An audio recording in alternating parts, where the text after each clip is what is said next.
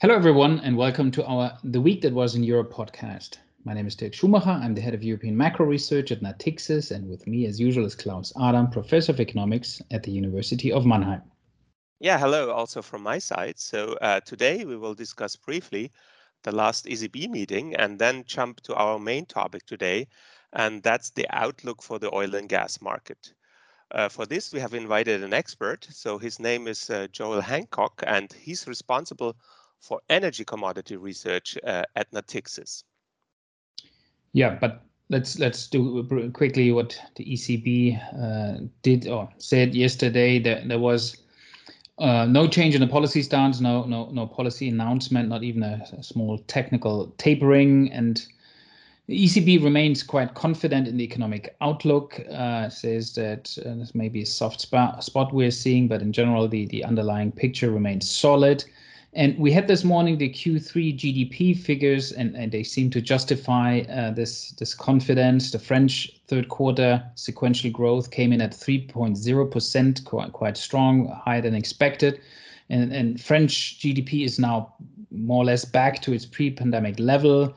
Spanish growth 2%. There's still quite a gap to the pre-crisis level of around 6%. The German number 1.8% as expected, but there's still also a gap. And Germany and Spain seem to be hit more by the supply side bottlenecks in the manufacturing sector.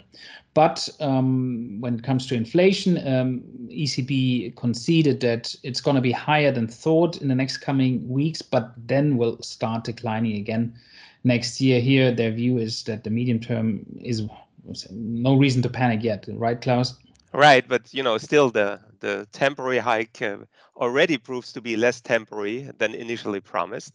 So this is going to remain interesting. But for the governing council, of course, what matters is the medium-term outlook, and there they expect inflation to be back below 2% again. Okay, and that would justify the continued stimulus. Well, that suggests that unlike many other central banks, like the Fed or the Bank of England, the ECB is in no mood to embark on a tightening path. The market seems not to quite believe that. They're pricing in a small rate increase already during 2021. So it will be interesting to see who will be right on this. Indeed, and Lagarde was quite adamant about that the market gets it wrong. And one reason that the ECB is confident that inflation will decline again is that the contribution from energy prices will fade. And to discuss this in more detail, we have Joel Hancock with us. Again, thanks, Joel, for your time. Let's start with the natural gas price, which has surged from around 30 euros at the beginning of the summer to around 90. So what's behind this huge increase? I'm very happy to be here.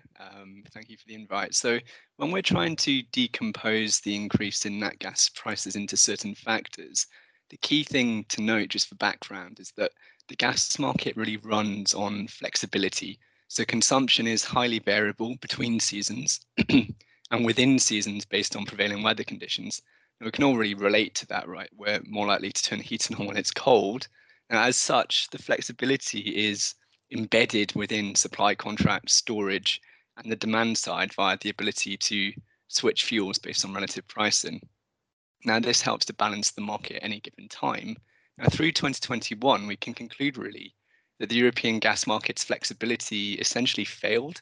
So the story really starts during last year's winter when we had extreme cold weather, first hit in North Asia in December, and then we saw the winter in Europe extending into April. We had a very unseasonably cold April. Now, typically we're building gas inventory for the next winter by April, but this year we actually saw stocks drawing down. So the market essentially entered the summer with lower than average gas storage. Now, in a normal year, we'd see that flexibility embedded within the gas market kick in. So prices would act to encourage marginal supply into the market and price to limit consumption. But through 2021, what we've seen is that the gas market's usual price triggers and flexibility has been relatively unresponsive to higher prices. So on the supply side, new supply or additional marginal supply into the market was quite lacking. So Norway conducted extensive maintenance on upstream facilities over the summer, which was postponed from 2020 owing to the pandemic. So that limited the volume, of discretionary gas available for export. Flexible LNG was increasingly diverted into other markets, with Brazilian imports surging, with drought limiting output from hydro plants, and Chinese industrial demand was also very, very strong through the summer. The lack of spot LNG was also a bit of a supply story because we had some maintenance issues at some smaller terminals. And then finally, Russian supply has trended near 4-year lows. I think we will talk about Russia in a little while, but our thinking on Russian volumes has evolved over the year.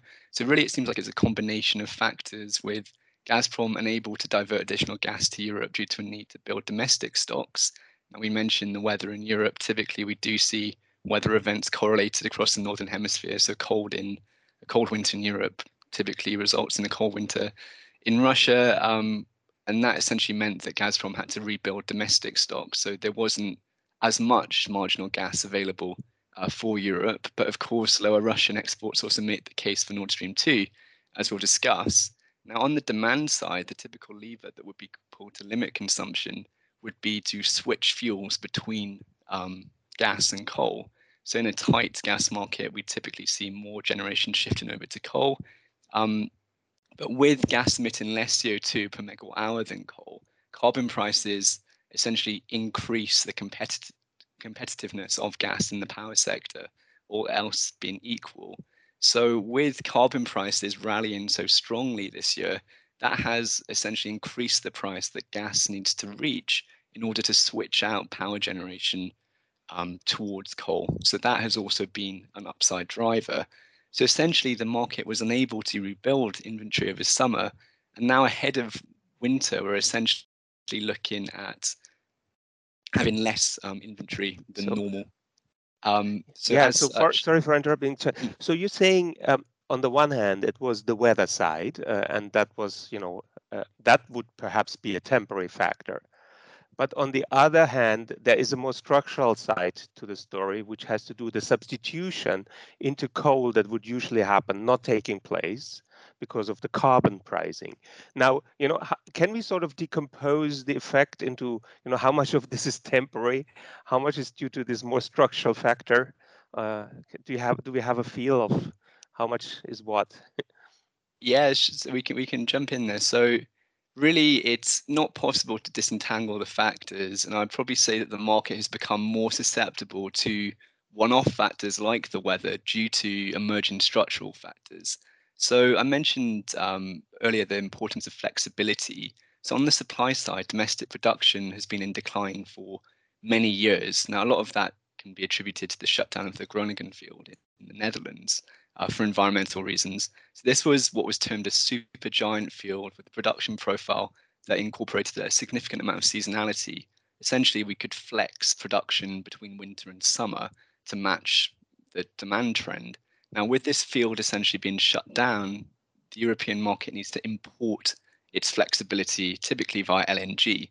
This means that the gas market is vulnerable to global gas market dynamics. So when we have a very tight LNG market like we saw through 2021, it means that Europe needs to price to compete for this flexible LNG, typically with Asian buyers.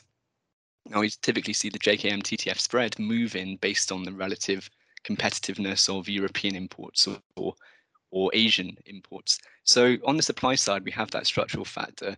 The other structural factor on the demand side is really the fact that coal capacity has been in decline for around about a decade now, which means that when we do try to switch from gas to coal, the amount of gas that's freed up is less than what would have been the case around 10 or so years ago.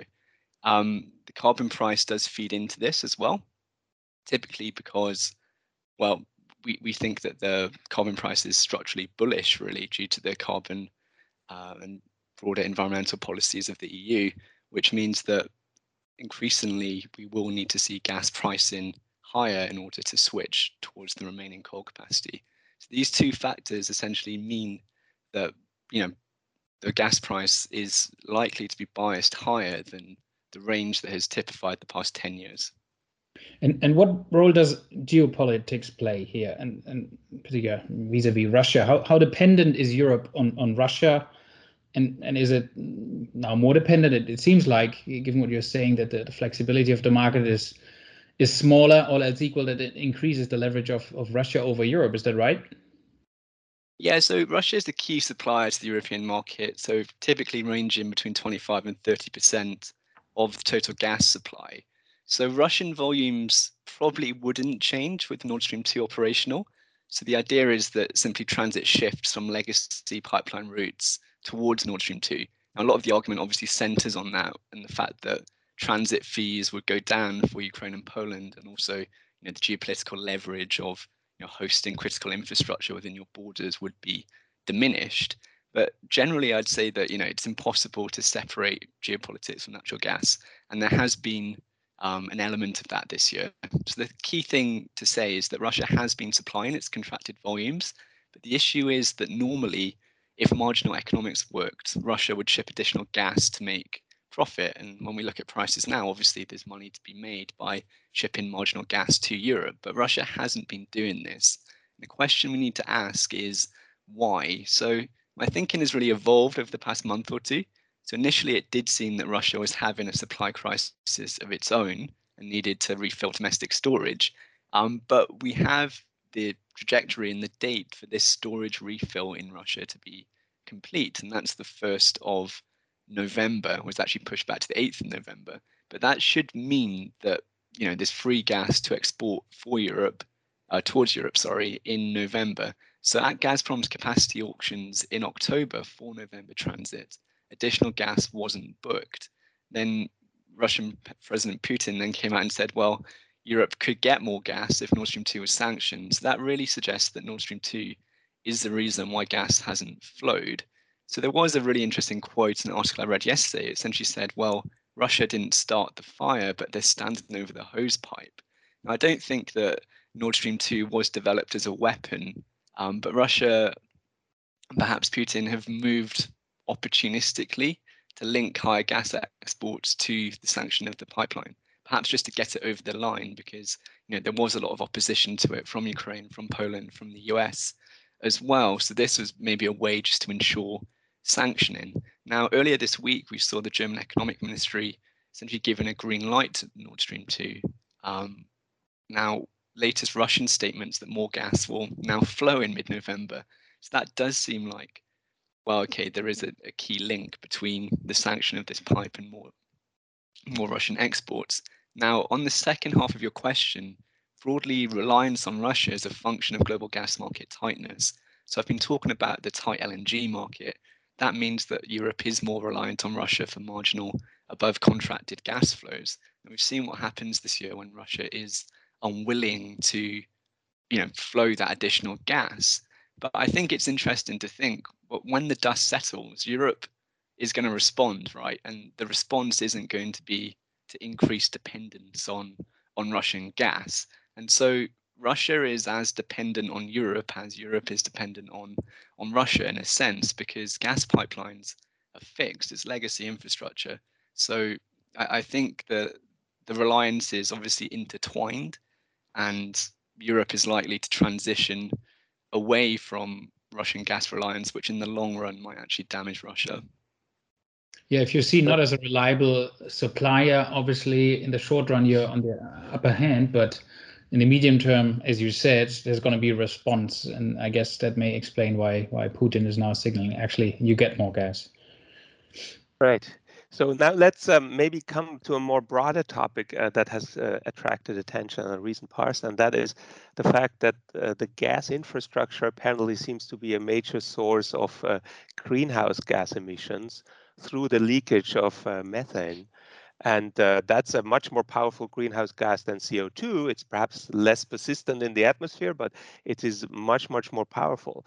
So the question is, how will this affect, these insights and the increased attention on these facts affect the industry going forward, and also the gas price? Is this an easy problem to fix, or is it so widespread that, it will push to the price pressures? It will add to the price pressures.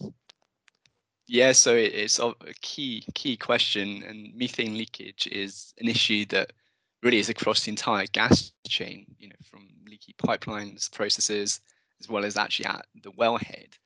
Now, I think if we think that the gas industry is going to have a long-term future, it's going to be something that the industry is going to have to tackle head on. Just one thing to justify emissions from combustion of your commodity, but emissions that are from pure wastage, just unacceptable, right? So I saw one estimate that said well to tank, around 20% of emissions are from actual processing or production before the combustion. So trying to eliminate this 20% of emissions is going to be critical for hydrocarbon companies and gas companies especially to actually keep the social license to operate. But I think the industry does recognize this. In some production geographies, methane abatement can be considered relatively low-hanging fruit. And the main thing really is to identify leaks. So first thing is measurement, and that's become a lot more simple in recent years. We have several firms using satellites to track leaks. For example, in the US upstream, where you have lots of wells, very dispersed production, companies have been using drones, and they've been able to essentially reduce these leaks significantly. But for other geographies, it's really not so easy. Now, aside from this current period where we're seeing the historic correlation between oil and natural gas essentially dislocate, oil is normally the premium product. So often what we'd see is oil development essentially sanctioned, but with no kind of plan made for the associated gas that would be produced with that oil. So in a lot of cases, we have oil infrastructure built with no thought to gas, and you just vent or flare it. Now, in these cases, it's a bit more difficult to capture that methane just because there isn't the infrastructure in place. So it's not that infrastructure is leaking, it's just that there's no infrastructure whatsoever. Now, in terms of costs, the IEA methane tracker came out in 2019. Now, in some cases, abatement has negative costs because obviously it's gas that you're losing. It has value at the burner tip if you can capture it. In more extreme cases, they estimate that it could be up to $4 per MMBTU to capture that gas. Now, with the current price and $30, I mean, that's a bit of a rounding error. More normal pricing would be around $8. So it could be a significant part of it, but they do estimate that 40% of methane could be captured at no cost. So a mixed bag, but definitely something the industry needs to focus on going forwards. One issue in this context is how to finance it, in the sense that so will that underinvestment, well, first, is there an underinvestment? Do you expect it to continue? And if so, won't that push up prices further structurally for a long time? Yeah, I think we should talk about oil here mainly. So I do think there has been an underinvestment, and crucially, it's been underinvestment in conventional oil. So there's been capital starvation really in the oil industry since around 2015 and the oil price crash. It's just that slowdown in conventional investment has essentially been masked by strong growth in US shale oil. So US shale oil growth essentially represented about 70% of non-OPEC growth in 7 of the past 8 years. And now what's really critical is that US tight oil producer reactivity to higher oil prices has really surprised to the downside through 2021, with the kind of level of operating rigs, level of drilled wells, well below the historic range for the current oil price. And the key driver of this lack of production response and reactivity has been investor pressure to limit reinvestment rates. So E&Ps in the US consistently outspent their operating cash flow prior to 2021. They burnt through billions in investor capital. Now, across the tight oil space, investors have limited access to capital, as you're mentioning, whilst demanding that reinvestment rates are capped at around 70%. So shunning growth capex, these companies have diverted higher operating cash flow associated with the higher prices this year, essentially towards shareholder distributions. Now, this focus on dividends is likely structural for US tight oil shareholding, simply because, it's likely structural because shareholding has become concentrated amongst dividend value funds, and distributions are a good way to return cash to shareholders and certain on the long-term value proposition of investing in carbon-intensive industries amidst the broader energy transition. So this new dynamic does have several interesting implications, because we can think about the future hurdle rate for marginal tight oil supply and longer dated prices in order to incentivize marginal production from US tight oil, essentially needing to incorporate an adequate return to capital providers for the risk of investing in oil and gas companies in an increasingly carbon conscious world. So to put it bluntly, right, stakeholders are no longer willing to subsidize oil prices via capital destruction, which in essence does bias the cost of the marginal short cycle oil barrel higher. And it's not just about upstream assets either. So it's about everything that comes with them. So storage, transit. So we've talked about why we think the European gas market is biased higher due to a lack of flexibility. If we are going to manage the transition, we do need to invest in fossil fuel resiliency, even if the longer term demand trajectory is a plateau or even a decline. So it does seem that when it comes to critical infrastructure, the European Commission is talking about investing more in gas storage, things like that. So it definitely needs investment going forwards, but whether we can kind of get that investment is definitely up for debate. So you talked a lot about the substitution between gas and oil markets, or the gas and the coke market, the coal market. So, what about the transition into the green? Do you see a lot of substitution into, will these high prices allow an easier transition into the green energy production?